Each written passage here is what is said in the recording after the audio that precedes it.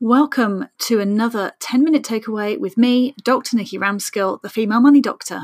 I aim to pass on 10 minutes of wisdom to you about money to help you feel happy, confident, and in control.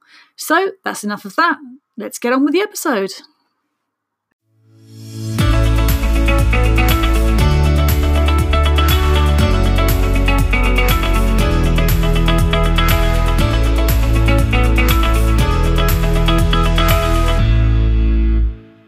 Hi everybody, and welcome to another 10-minute takeaway. This one is called Get Your Shit Together. So I hope you haven't got any little ones around. I'll make sure it's marked as explicit. But this one really is all about getting yourself organized financially. And it's not just about, budgeting or, knowing what you're going to spend on what. In order to even do that, you have to do a process before that, which is just literally about gathering stuff around you so that you've got easy access to everything. I was literally just doing this exercise this evening and found it really difficult because there was a point where I couldn't actually log in to one of my accounts because I couldn't remember the login details, and it locked me out. So then I had to phone up the bank, had to do new login details sorted out.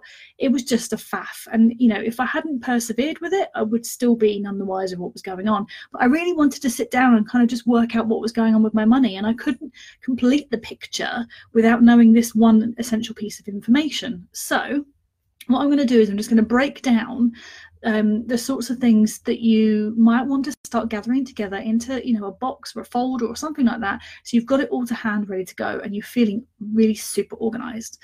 So basically, the first thing is login details. Absolutely, without a shadow of a doubt. It's amazing how many people don't actually know their login details. It's incredible, but it's so true. My other half, he's forgotten his login details more than once. I've certainly forgotten my login details, and tonight was a case in point. So having a way of remembering what your login details are that is safe and secure is actually really, really important. And there are apps that you can pay for that will help you to store login details and things like that so that you know what's going on. The second thing is that having your bank statements, pension statements, utility bills, council tax statements, wage slips, all that kind of stuff in one place is actually really helpful, because then what will happen is you'll have people, if you, let's say you go, and see a financial expert or a mortgage advisor or whatever it is, you'll have it all there to hand. And otherwise, if you don't, it's kind of, it all just goes all over the place. It's really irritating. And it also makes you look super slick if you've got everything all in one place. So that's something to make sure that you've got all handy. The next thing is making sure that you've got access to some kind of credit score agency, because tracking your credit score is actually a really good way of working out kind of what you're doing, how well you're doing overall. So if your credit score is all over the place, it kind of is giving you an indication that there's something not right. Also, it means you can check things like, are you on the electoral register, for example, and have you got the right dates on there? Have you got the right addresses on there? Are you associated with the right people? Your credit score is actually a really important file that you can access. I personally use Credit Karma because I can get it free every single month, but there are plenty of others out there and you can do some exploring. All I would say is don't pay for it, because there are definitely ways of getting it for free. The next one would be to have some sort of tracking system.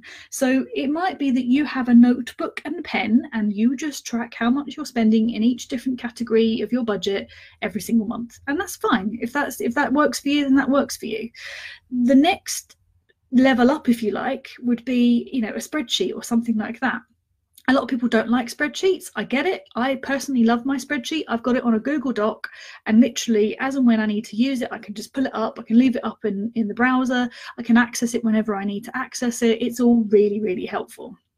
So having a way of tracking things is actually really useful. So if whatever you want to do, it might be that you actually like the apps that you can get hold of, like YNAB or something along those lines. I'm trying out one at the moment called Emma, which I like it, but I personally still love my spreadsheet. There's nothing that's actually surpassed that yet. So everyone's different, and it might be that there's something that you actually find really useful. The next thing would be journaling. Now, journaling might sound a little bit like a 5-year-old's, thing to do before they go to bed or something like that. Or maybe you have always kept a diary and you don't see it as weird. I personally keep a diary. They're basically pages that I write in the morning, and I just dump out my thoughts onto a piece of paper. And it really helps me if I'm feeling angry or there's something I need to get off my chest. I can just write it down and forget about it. When it comes to money, there'll be lots of things that you'll want to do. So it might be that you'll want to go on a webinar, or it might be that you want to listen to a podcast, or you're reading a book or something like that. And suddenly you need to write something down because there's a point that's been made, or there's, some important information you think, I really wanted to remember that. Well, a great way of doing it is by having a notebook with you. So if you have a notebook that you are using purely for writing notes about your money, then fantastic. It means it's all in one place. You know what's going on, and you can just keep it there and you can refer back to it later on. So I always have a new notebook, and this Christmas was no exception. I was given a new one because everybody knows how much I love writing in notebooks. So if this is something that you're kind of keen to do, then just go for it. You can go to somewhere like the pound shop. You don't have to spend loads of money. You also get yourself some colouring pens as well. I think that's always a nice thing to do, because then you can start tracking things like your debt that you're paying off. You can colour in, different pictures, or create something, or, just get really into it, because it's the best way of keeping yourself engaged when it comes to managing money, especially when you've got something really boring to do, like paying off debt, or you're trying to build a savings pot up, or something along those lines. So basically, what I want you to really take away from this is, before you even start thinking about all the complicated stuff, before you even start looking at investing, before you even start looking at, what's going on with your family and all that kind of stuff, getting everything together in one place is really, really useful. It just means that you feel more secure, you feel more confident, and it means that if you have to go and speak to a financial advisor or some other expert, you've got everything there to hand, and it's all really useful for them too, because they can see everything all in one place. What I would say is keep it somewhere safe though. Make sure that, in some cases, having it in some kind of fireproof box would be really useful, because especially if you put things like a will in there, or something you want people to look at later, because let's face it, things happen, and we don't want to run the risk of losing all these really important documents. So if there is somewhere safe that you can put it, that's really good. In fact, the Barefoot Investor came up with something called the Fearless folder. And the Fearless folder is literally that. It's the fireproof box, or some kind of fireproof, carrying bag, or whatever it is you want to buy, and you put all your important documents in it. When it comes to actually just your normal, ordinary bank statements and stuff, you probably don't want to protect those in the same way.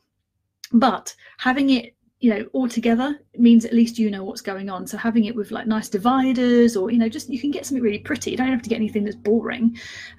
So I hope that helps, and I hope that you'll take something away from that, and you'll really understand where I'm coming from with it, because unfortunately, to get organized, we do have to sometimes wade through this boring admin type stuff.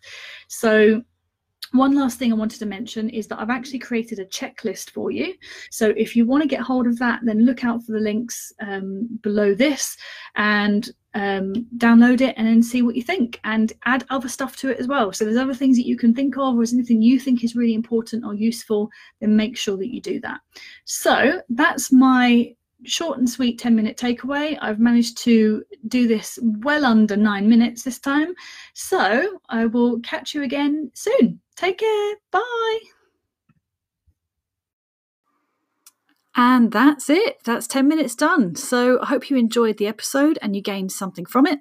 If you have any ideas for topics, or you want to make any comments, then feel free to email me, info@thefemalemoneydoctor.com, or if you really want to, which would be awesome, come and find me in my free private Facebook group on Facebook, so we can carry on the conversation. Just when you're looking for the group, just type in The Female Money Doctor and you should be able to find me. Any problems, let me know by email. Take care. Have a good day.